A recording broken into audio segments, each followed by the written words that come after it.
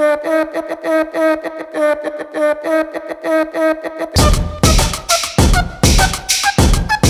you wanna know who I am? Oh, you wanna know me? Well, I'm the Hey man. guys, Tim Rex is here with the Now or Never podcast, Season 2, Episode 1. We head out from Omaha to Pittsburgh to meet the man himself, Mr. Seth Ferrocci, with All-American Roughneck and Axis Sledge supplements. It was an awesome trip. What a great guy, and you get to hear part 1 about how Seth became Seth. You are you, and I am me.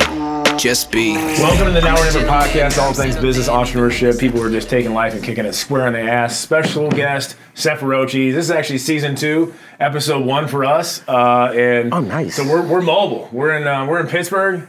We're they call it the Sunshine State. the Cancun of the East. And that steward has lied. So we're here, and it's been raining, but it's cool. This is what a great way. I mean, your brand, Axis Sledge, in our shops has done so phenomenally well. And so when this opportunity came up, I'm like, I'm heading out. So we're super jacked to be out here. Thank you. We were talking before the camera started rolling, and we were talking about how our parents would make us work and all those kind of things. And it's funny. So Chad, my videographer behind the camera, right? That's his mom back there, Sue. And so she's the first original OG gangster that I ever knew. So my parents, you know, like when we grow up, your parents pawning you off other people's kids, whatever, because they got stuff going on. So my parents, you'd be like, you know, I'd hang out with Chad when we were kids, and they're like, they'd have Sue take me in because I was obnoxious, and they get rid of me for the weekend. And so Sue would pile me and Chad up with these crates of baseball cards, and we pop around to Holiday Inns in the Midwest, and she would have baseball card shows, slugging baseball cards for a couple bucks, just trying to make sure we didn't break shit.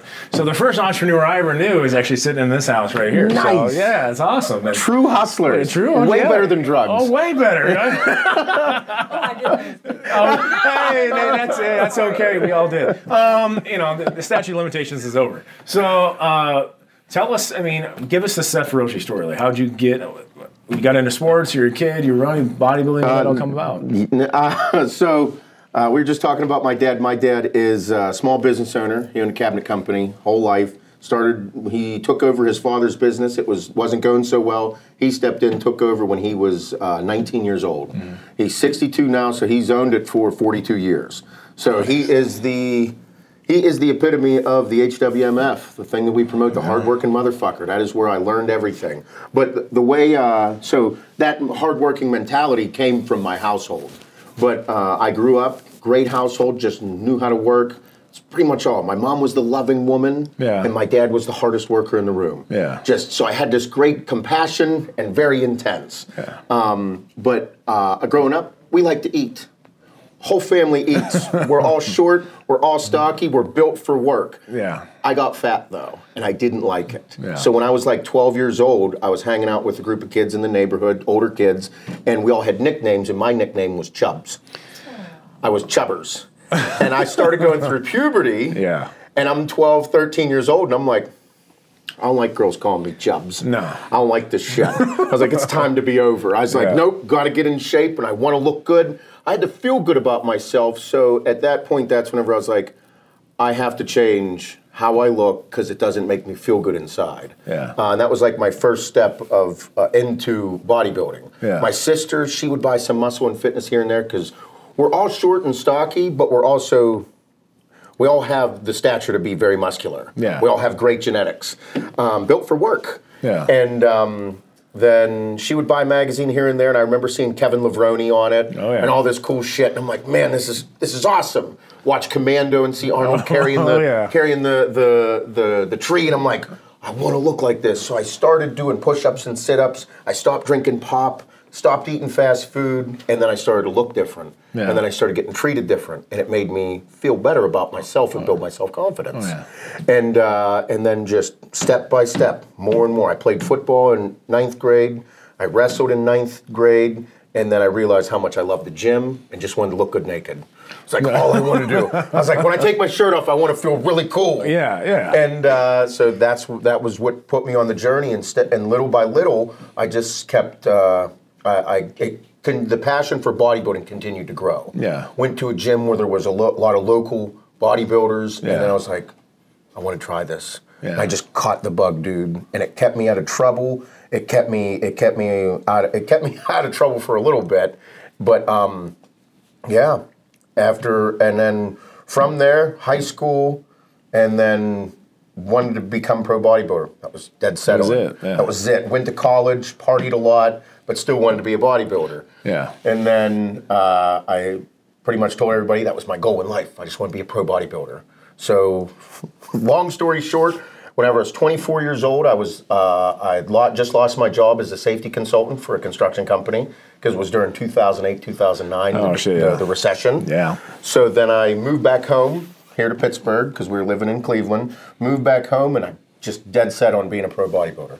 So I did my first show in 2009, which was the Northern Kentucky. Yeah. And then I did the Mr. Pittsburgh show. I won those 2 shows. And I met Hani Rambod and I said, I want to turn pro in Florida, in Fort Lauderdale. I was like, it's nationals. I want to turn pro there. And sure enough, he got me in really good shape.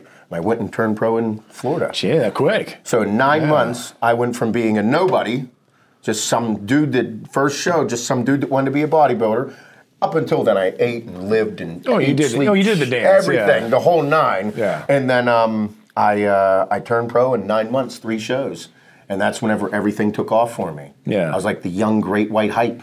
Everybody was like, oh my God, where'd you come from? And I'm like, I'm just Seth from Western PA. I just like lifting weights. Can I do that? And then I lift heavy shit. And that's that was it. And I was broke as shit, had no money, and thought if I became a pro bodybuilder, I'd have all kind of money and everything would be great. And you found out that's not fucking true. So it was kind of true. Yeah. I was young and just flash in the pan guy, so I had a $50,000 contract for Muscular Development. This was before the internet. Oh yeah. So the forums existed, but no social media, no Instagram, a little bit of Facebook, no YouTube. Maybe a little bit of MySpace, or now it's just coming out. So it wasn't like a priority. So you were just in magazines and you just got mailbox money. I got $5,000 a month. I got like $4,500 a month from Muscular Development. Hell, at that age, I would have been like, "Well, we're good." And then I got $4,500 a month from Muscle Tech. So I had 2 contracts, 2 of them, and I was making like $100,000. Oh damn! 25, 26 years old, making $100,000, and I had nothing. I've been dying for that. Oh, that's what I mean. I was freaking out. This is great. This is wonderful. My life's awesome. Yeah. Everything was cool, and then I took a year off to get bigger because I wanted to go to the open class. Yeah. Or I turned pro, and then I did another show in 2011, and I won that. It was my pro debut. I won that, so I won 4 shows in a row. Jesus. I'm the greatest thing in the world. That doesn't happen very often, though. No, it doesn't happen. So I started believing my own shit. You eat your own shit? Yeah, I started believing all my own bullshit, and then in 2011, I took 2011 off, and then in 2012, I was like, I'm going to go do the open class, and I took a year off to grow, and I got bigger. But I didn't dedicate my life to the way I should have. My home life started having some problems. Yeah. And then I went to do the Toronto Pro, and I took 6th place. So I went from winning 4 shows in a row to 6th place. I didn't look, and then everybody said I sucked. Yep. So it was the first time I lost at my dream. And I'm like, my life's over. Everything's horrible. Wow. Nothing's going to go well. And then everybody's like, you need to go do the 212s. Stop trying the open class, go do the 212s. So I listened to them. Went to the 212s, and I completely shit the bed. Really? My body gave out. I took way too many drugs. I pushed myself way too far in the gym, over cardio, over diet, over drugged. You name it, I overdid it. Oh, yeah. Because I was like, everything's riding on it. So that was in 2012. I did it was in Sarasota, Florida. It was in August, end of August. Well, I took 7th place and my body gave out. Yeah. Next day, my kidneys were a mess. I was in the hospital again. It was not pretty. It really sucked. Lost my $150,000 contract. Ugh. So all in the snap of a fingers, I went from golden boy to nothing. Oh, shit. And my home life was a nightmare at home. Yeah. So then I was like, it's time to be done. I have to go get a real job, cut this bullshit out, and go make money for my family. Oh, yeah. Yeah, so I was really upset. Muscle Tech wanted to keep me. They were like, you're great, we love you. We want to keep you. And I'm like, I don't make enough money and I don't like this shit anymore. Everybody says I suck. Everybody's mean to me. Yeah. I don't like it. So I left. And I went home, tried to fix my home life, got a real job. I did some landscape work. I was doing landscaping, had my company for a year doing that. Then I went back to safety. I was a safety consultant. I was an operations manager for 2 years. Yeah. And that was in 2014, 2015, 2016. I was doing safety work. But in 2015, but in that, we'll shorten it up. In there is whenever my home life, I tried to fix it, and it couldn't be fixed. Yeah. It was a really rough spot. So I was like, I started being unhappy with my life. I was like, my life kind of sucks. Yeah. I quit my dream, bodybuilding, to make my home life better, and it's not getting better. Yeah. I'm really unhappy. I'm not lifting weights anymore. I miss feeling stiff-dicked and testosteroned out. So I think I need to start lifting weights again. Yeah. Get back into my thing and start falling back in love. And I was working in the blue-collar industry as a safety consultant. Met a ton of awesome people. Yeah. I just was unhappy with myself and who I was. Yeah. And then I, in 2015, I was driving around. I drove like 62,000 miles that year for a consulting firm, everywhere. So I was driving all day, every day, and I said, I miss bodybuilding. I'm going to start lifting weights again. But if I go back into bodybuilding, I was like, I have to own all of my own shit. Yeah. I have to, so I'm in control. That way I can only fuck myself over. Yeah. The only way for me to screw up is my own self. Yeah. And I'm like, how do I do that? I'm like, I don't really have any money. So I don't know how I'm going to do this. I'm gonna figure a way. It's not a cheap sport. No. It's very expensive. And I was like, okay, so I had this concept about the All-American Roughneck. Because all these guys I go to, everywhere I go, I meet really good dudes. Yeah. Whether it was on an oil and gas site, whether it was in a construction site, whether it was in a manufacturing plant, all I did was met really awesome All-Americans. Yeah. They were working those 12, 16-hour days, 6 days a week to feed their family, buy the fucking Jordans for their kids, take them on the nice vacation, Oh, yeah. be the All-American Roughneck. Yeah. And I'm like, why aren't these fucking people cool? Like, these are the greatest people I've met. They're real. They're real They're fucking motherfuckers. real. Yeah. I'm like, this is who I am. I was like, I am these people. And I'm on Instagram because I was like, I want to go back into bodybuilding. Yeah. And I'm looking, and I'm like, I'm not seeing anybody real. And I'm like, Oh, they're all fake. It's all full of shit. yeah. I was like, why is nobody like being themselves? Like, I know, like, I like nice shit too. I like materialistic things. Yeah. But I really like my kids smiling at me and going to Disneyland and doing all kind of cool shit. And then it all started to dawn on me about like what's happening in society. And I was like, if I come back, All-American Roughneck. So I Googled All-American Roughneck and nothing came up. I'm like, that's not possible. I don't have anything. This name has to be taken. So I started allamericanroughneck.com. I'm like, that's available.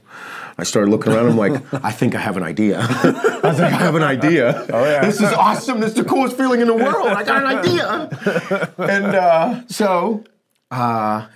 that's great. You have an idea. But it has to come to life. Exactly. What is your idea and what does it mean? A t-shirt company. Oh, you sell t-shirts. No, I sell a feeling. Yeah. I sell a brand to people that have been all over the world. They just didn't know who they were. Yeah. They didn't have a name. All the people on the job sites, everybody that I met, they just didn't have a name. Yeah. Nobody ever gave them a name. I didn't have a name. I'd always search for a hat to wear somewhere. Yeah. And I'm like, oh, what is it? So that was where the All-American Roughneck came from. And that Bob, you met Bob, the guy I walked in with. I went to him in 2015 on my birthday, November 21st. My home life, again, it wasn't very good, and I was searching for something. I left on my birthday to go to Philadelphia because that's where he lived. I go to him, and I'm like, hey, I got this idea. And he's like, oh, okay. So I told him everything, and he's like, oh, okay. You think that's all right? I was like, I got this idea for a logo. I showed him the logo, and he's like, uh-huh. So what are you going to do? I'm like, I'm going to have this whole thing laid out about being the All-American Roughneck, told him a story for the video, how we're going to do T-shirts and what it's going to look like, the logo with the A in the 1911 in the shape of a lowercase R. And he's like, I don't like that logo. I'm like, it's going to work. I just need you to make it on the computer and put it on a T-shirt, dude. Yeah. I was like, next thing, I can't give you any money. I don't have any. He's like, what do you mean you don't have any money? I'm like, I got like $2,200. I can put T-shirts. I can make T-shirts. Yeah. So we're going to get T-shirts printed and then we're going to sell them. Yep. And he's like, but you can't give me any money. And I'm like, nope. I was like, but I'll tell you this. How about if this works, I'll give you 50% of everything I ever own. He's like, that's a lot. I'm like, I can't do any computer stuff. I don't know how to make a design on a computer. I don't know how to build a website. Yeah. I have no clue about anything. All I know is this is a good idea. and I'm kind of famous. If I come back, people are going to want to see me again. Yeah. Because I just disappeared in bodybuilding. out of nowhere. Yeah. In 2013, I just fell off the face of the earth. Yep. So nobody's seen me in like 2.5 years. So he and I agreed. We shook on it, and then we agreed that if this ever works and this ever happens, 50-50 on ever across the board. Shook hands, and then we went to work. And then in 2016, January 20th of 2016, we launched All American Roughneck. I came back onto the scene. Blackstone Labs was behind me. I talked to PJ.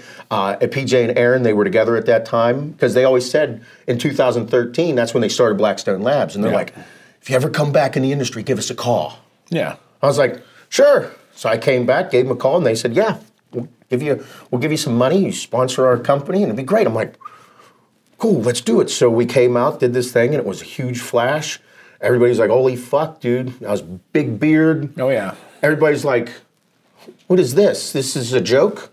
Is this a joke? You were like the clean-cut white kid. Yeah. This is a joke. And I'm like, no, this is actually who I am.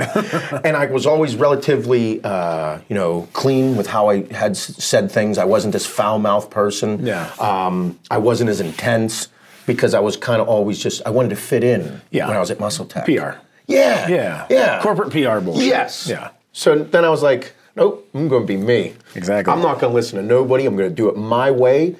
Fuck it. If it falls belly up, at least I was myself. And that's the way it should be. I mean, that's one of the questions that we came in online. I think we live in a society where most people are fake. Yeah. And they were like, why? Like, we've grown so well, so much, and so fast. When else has failed? I'm like, because I don't give a shit. It's me. I have 6 kids. I'm 39. I told you everybody thinks my wife is my daughter. Sucks. I do. So, I mean, it's weird. You know, I got kids spanning 20 years, but this is me. This is any amount of messages I get in when people are like, you guys are just real, you don't show off flashy shit. I like materialistic stuff too. I like nice house. But I have 6 kids and 3 dogs. So I bought my couches from Menards on 11% mail-in rebate because I don't give a shit. It was a bargain. They're going to destroy the shit anyway. It's going to break. It's going to break. So, I mean, it doesn't matter to me. The impact I leave on people around me, that's more important than anything. And I think that's what you portrayed more than anything. You said impact the people around them in their life. That was my goal. Yeah. I wanted to make money, and of course I want to make money, and I want to be famous, and I want to have cool shit and do all this stuff. But here's the thing. All those people that have those things that I see, I don't want to hang out with them. No. I don't want to. So that's whenever I was like, okay, my dad's pretty well off. He never handed me shit. He has always done really well, but he never gave me, he just created an opportunity. Yeah. And I was like, my truck's nicer than his. He has way more money than me. Still has way more money than me. Yeah. And his truck still isn't as nice as mine. Yeah. So the thing was, it's like he just wanted to make sure that everybody's taken care of. And he's like, it's not important. He's like, I want to make sure people feel me. And that's where I got to saying, I like people feeling me. I want people to understand that there's so much to life, whether you're the CEO or the janitor. You have value in life. Exactly. You are important. You are special. Just don't sell yourself short. No. Whatever you do, don't sell yourself short. So, and that's pretty much what we preach with AAR. Like, and like I was saying, like, I want nice shit.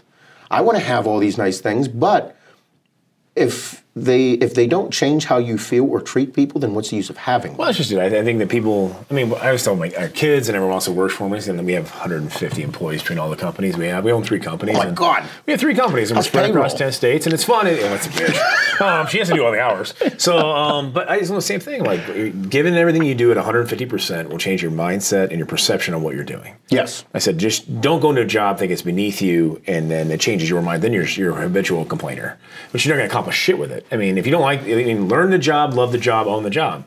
I literally just sold the second store we ever started in 2011 in my hometown to my manager for cost. I made 0 fucking profit selling this thing a month ago. And the banker said I was nuts. They all said I was nuts. My wife and my business partner were 100% behind me. And they go, why? I go, because that kid's been there for 4 years. I've known him. He built it. They can love me all they want. My social can be as huge as they want it to be. But if he's an asshole, I'm dead. At the end of the day, he represents me and my family. He does such a good job. He deserves to make the money, make his passion, his paycheck, and put it on the line. So I sold him for assets and let him do it. Now, I'm losing money right now, but for the next 25, 30 years, and his family and everyone sees that, they're going to keep pumping in the system. And that's put my money where my mouth is. I did the corporate shit. I did the corporate jobs. I did the big chat. It's a big deal. It was, and it is. And we're doing it with 2 of our other locations, Sioux City, Iowa, and Kearney. I'm selling to my managers the same exact deal because it's out of town. I'm not there. I don't want to drive there, and like at all. I mean, it's one of those things that it's fucking Nebraska. Kearney's 3.5 hours the other way. It's a kind of drive. But it's changing. It is, and the thing is that this guy, the kid Brandon, who's running it, wants to buy it. He's a great kid. He's worked for me for 2 years. Done the job. He's the name. He's the face. He's doing the work. He deserves to make the fucking check. That's how it should be. I just told him, like, you give me 150%, I will pay it back. And now they're all figuring out how. And so, with our companies, we own 2 gyms too. And I competed a couple years ago. I don't look like it now. Childbirth killed me. Anyways, I'm right there. I gained 15 pounds. And I gained more weight than she did. Gained way more weight than she did. She lost it. I didn't. I gained 7 more. Anyway, so we went out into Los Angeles and trained the day after my show and saw this gym. It was really fucking cool and warehouse style gym, real music, real weights. And my business partner, my manager, the kid was working for me at the time, Nick. And my wife, we should do a gym. So 7 cocktail napkins later between LAX and Omaha, I had a business plan. And 6 months after, we opened the first gym. They opened a second gym, the triple size of the first gym. That's all in 2 years. And I made Nick my business partner. I'm like, no. Money on the table. Let's go. You're going to do this, do it. And he's been a phenomenal business partner that we are truly blessed to have. But I took an employee, made him an owner, and we started our OPP protein popcorn company, which is going insane. I'll get you some bags. Please. Well, we have 6 kids. Trying to find protein snacks for kids. Fucking nice. Doesn't work. 600 batches in our kitchen. You wouldn't know it's healthy if I didn't tell you. And now Amazon's distributing the entire national. We've gone international with it. It's huge. It's OPP protein pop. And so Cody Guffey's our manager, one of my shops. He's like, I want to buy into something. I go, you're buying into that. For next to nothing. I go, just give me a check for this much. And he goes, that's it? I go, yeah. Because owners give way more of a fuck than employees ever will. And that's the way it should be. So, and that's exactly how, everybody told me I was crazy with everything, like with Bob. Well, to get 50% off, I mean, right from the get. 50%. I'm like, it's 50%. Like, people are like, you're nuts. I'm like, listen, there wouldn't be anything without Bob. Well, that's just it. There wouldn't There'd be be no computer. I'd just sit here with my thumb up my ass saying, I got this idea. Telling everybody about my idea, and everybody's like, cool idea, bro. And I'm like, the iron is very hot. Nobody owns All American Roughneck. I was like, it doesn't exist. So that's whenever he taught me how to buy everything, because he worked for a company that he was unhappy at himself, and he was doing everything. Everything I needed him to do, he already knew how to do, because he was doing it for a company, and he was, in my opinion, he was getting shit on. In his opinion, he was getting shit on, but that's neither here nor there. But I was like, the only way this guy's ever going to do work for free is if there is an end result. Yeah. And then I was like, okay, cool. So we did that. And we didn't really make money for a while. We were just, so the perks were coming. When we needed like $1,000 or $2,000, let's take some. And then excuse me, it was all t-shirts. It was just, all we were doing was just flipping, supply and demand. How was it going? And that's how All American Roughneck became a limited release company. Because all we could do is just take $20,000 and be like, let's go buy a bunch of t-shirts. We're gonna buy t-shirts and hats and sweatshirts. Oh yeah. We're gonna take $20,000 and dump it all in there, and then whenever we would get back the return, we'd be like, okay, well, we got to pay this bill. This is way overdue. Oh, yeah. So we'd pay anything, and then we'd have a little bit of money left over. And I'm like, Bob, how much money you need? He's like, I could really use $2,500. And then that $2,500 would last him 6 weeks. Yeah. Because he had to, and his wife was busting her ass at the time. Yeah. And she was a full-time nurse and going full-time nurse practitioner school. So I mean, it was just a whirlwind, and we're like, this is gonna work. It's working right now. We just gotta keep going. And that's how we have our biggest release coming is next week, and it's we're a limited release company simply because we never had the funds to become anything else. So now we do these giant releases and it works out. We're like, we're not changing. Well, no, use it. We like it that way, and it gets people excited. You also built this whole show on belief. Oh yeah, that's what our podcast is about. It's about.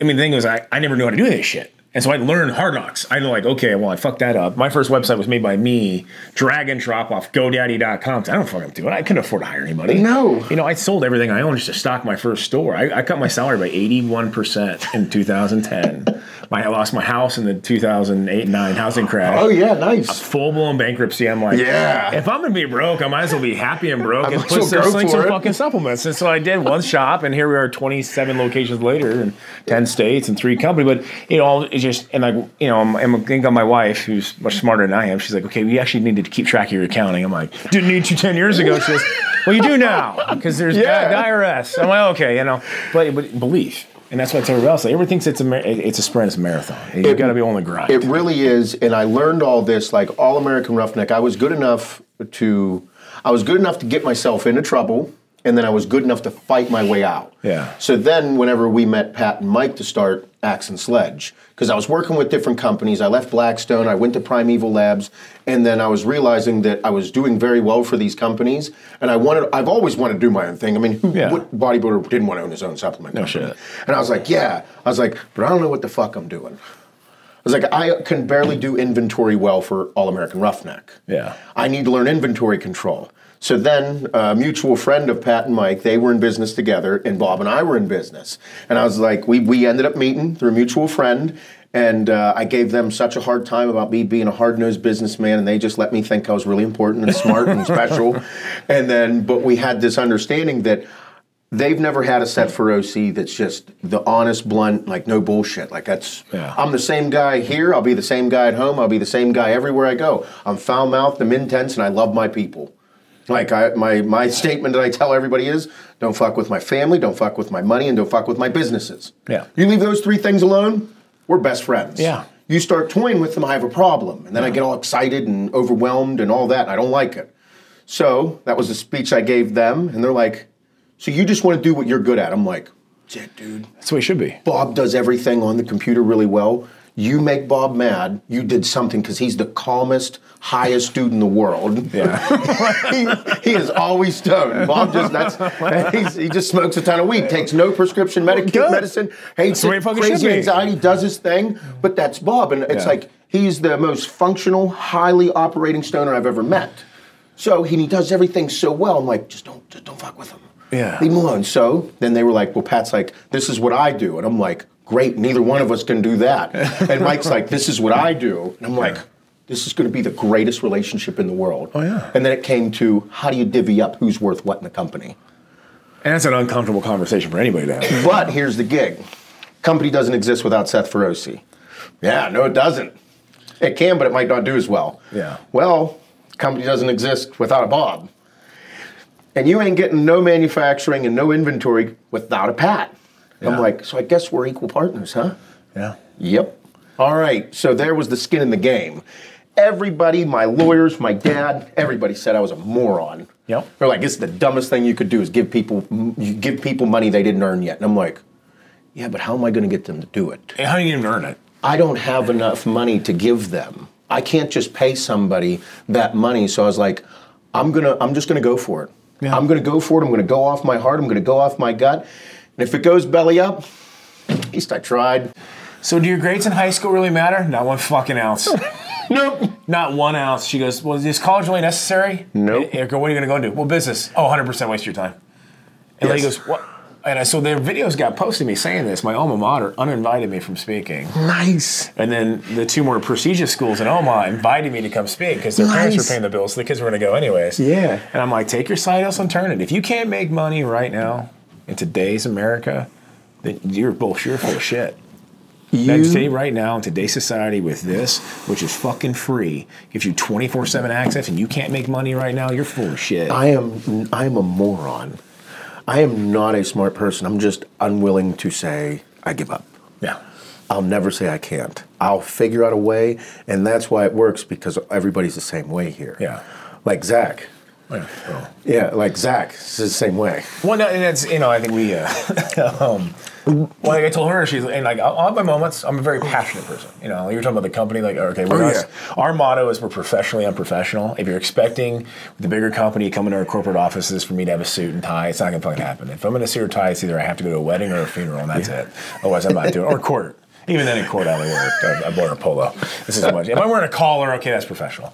But, then Chad put his office inside, too. And when he first started working for us, he's in the meeting. We're out in Vegas. It's the Olympia. We're doing video for launch. And he's like, when I go, you going to have a drink? He's like, well, no, I'm like, no, we drink here.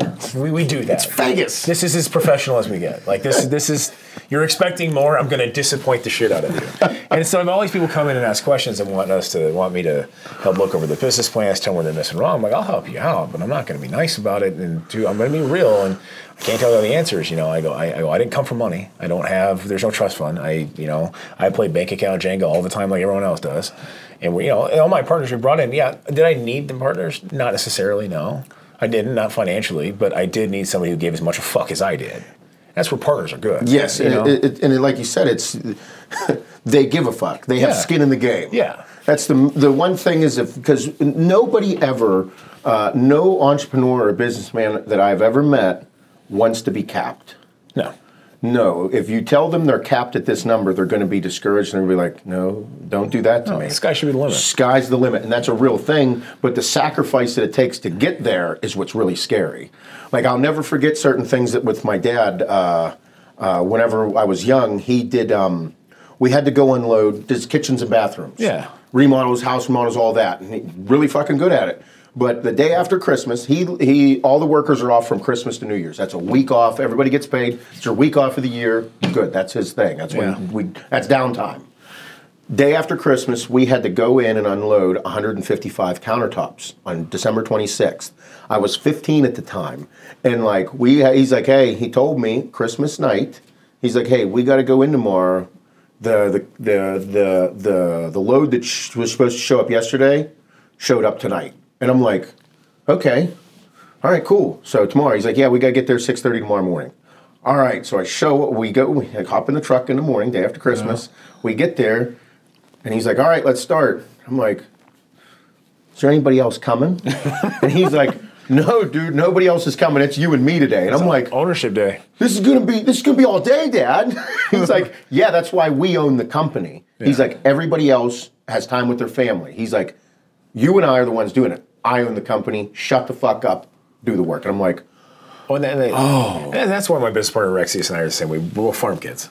Yeah. So, like, it didn't matter if it was Christmas. Cattle still had to be fed. Yes. And you had to haul bales. And it's fucking sub-zero outside, and you just had to go. And so if I had extra sports, I had to go before that. Yep. So I feed cattle at 4 a.m., then go to wrestling practice at 6 a.m. to go to school at 8, and then go to wrestling practice after school, and then go back to the farm at 6 p.m. That's just how it was. And the old man, my stepdad, God love him, but he goes, let's build character. Yeah. And he would actually, like, I love his ass, but he such a hard ass. He could have been a little nicer to me. He could maybe, like, we had to make a fence. We had to build a fence. Remember this. He has an automatic auger in the back of the. He made me do it by hand. Yep. The fucking postal guy goes, build your ass up for football. Yep. He bought me a truck without power steering. He built this for me. Are you know how hard it is to drive a truck without fucking power steering? I found out in that 74 Ford F-100 that I also wrecked immediately. But, I mean. Those are things, and it's right. It did build character. We said lead by example. Yes. And that's what it is. So, like, it's funny, we're a family-run business. We're a big company now. This more medium-sized, whatever you're going to call it. But we close for Mother's Day and Father's Day. I get so much shit from my competition, but I go, if I'm going to ask my employees to stay away from their moms and dads if we're a family-run company on Mother's Day and Father's Day, but their work needs to be done. Her and I are the ones down at the gym, opening up the doors, fixing the shit, plunging the toilets. And it was on their podcast, for these dads who lift it. Chad actually produces it, and they're like, and he told a story. He saw me there at 3:30 in the morning, mopping the floor in the gym, and he happened to be working out at that time. He said, what are you doing here? I got to do it when my kids are asleep, and I got to do it before anyone else shows up. Mm-hmm. And they, well, why are you doing it? I'm like, well, nobody else is going to do it if I don't do it first. Yep. I should did. I never want to be outworked. My biggest fear is being outworked more than anything. I don't know. I mean, I grew up in sports and bodybuilding for me was always my thing. And it's a real thing. It is. And it's tough for people that it's scary. Because I was just talking, I think I said it on the podcast the other day. The thing that scares the shit out of me was me not becoming something great. And I would always procrastinate. Yeah. I'd be like, I'd say, I'm going to do it. I wouldn't do it. I created an environment for myself that just made me feel okay without doing it. Yeah. And I was like, okay, so I had to change who I was to be able to do all of it. Even though I had an upbringing of all this hard work, I just had to push myself to work even harder at every single step of the way. And that's how I became who I am today. Was like, every day I have to make sure that I don't lose sight of it. Because now we have all these different people that want to be part of this and are willing to work, like Zach. Like Pat, Mike, Bob, and myself, we all work incredibly hard. Zach is Pat's son. Yeah. Zach will be starting early, and then there'll be times whenever I swing by the warehouse, he's still there. Oh, yeah. It's like 8:30 at night, and I'm like, you motherfucker, you're doing this on purpose to me, aren't you? You're doing this just to rub it in my face. I left 2 days ago, like Jay and Shane. Like right now, we are driving content down their throats. Yeah. So much. And then, I had to leave to go to my daughter's art show for kindergarten. Yeah. So we go to the art show for 6, and then I'm done by like 6:45, and my other daughter's doing gymnastics. Yeah. So I had to come back and pick her up, and I was like, oh, I'll just go break boxes down in the gym. We got so many boxes left to get broken down. We just put new lights up. So I was like, I'm gonna go in there. I'm gonna break all the boxes down. I pull in, fucking Jay's still here. It's 8:45, getting ready to pick my daughter up to leave. Fucking Jay's still in there, and I'm like, oh, this is a great feeling because everybody's hustling, but I'm like, they're working harder than me right now. Oh, and then that's in it. It's funny. It's a phenomenal feeling Yeah. because they're so invested into what we're doing because they see the growth and they see what everyone here is doing and building together. Yeah. It legitimately is incredible. Because I like to always say I'm the hardest worker here. Yeah. And I do run myself into the ground. I will work 7 days a week. Oh, yeah. But everybody else is doing a lot of the same, and it makes me, and that's why I think, that's why, like, those 3 things I said, Yeah. like, 3 things not to fuck with, like, those are my people now. Yeah. They'll go to the edge for me, and I'll do the same for them. So it's wild. Well, I mean, you didn't touch on this too. Like, I mean, I also think like my drive as my kids get older. I know your kids are getting older now too. Oh, yeah. Like that changes your drive. Oh, yeah. Because now like at 12 years old, like they're watching you, they're emulating your shit. Oh, Like, yes. It's no longer like when they're 4, 5, or 6. You can like they're still a kid. You know, like I remember all that shit when I was 5 or 6. Yeah. I mean, some, but now I know my kids are 14 and 20-year-old and 12-year-old, and they're literally watching, and I'm like, they catch me slacking. I don't want to see them slacking when they're 20-something and be like because they watch me do it.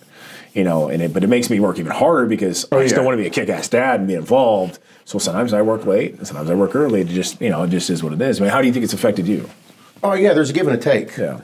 Like, my daughter, I think I'm going to be the coolest thing to her ever. Yeah. But it might break for a few years. But my 12-year-old Adeline is...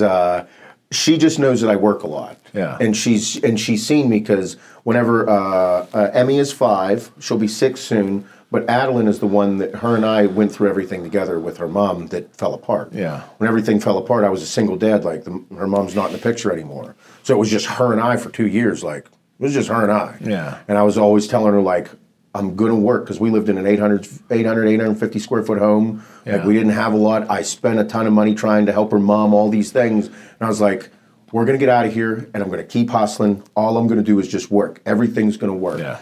And then when I'd tell her is, all you have to do in life is work hard. And then whenever, like, everything started clicking, the businesses, the buying a new home, she saw it all happen. Yeah. And now she sits in a completely different position. She's like, she has her own room.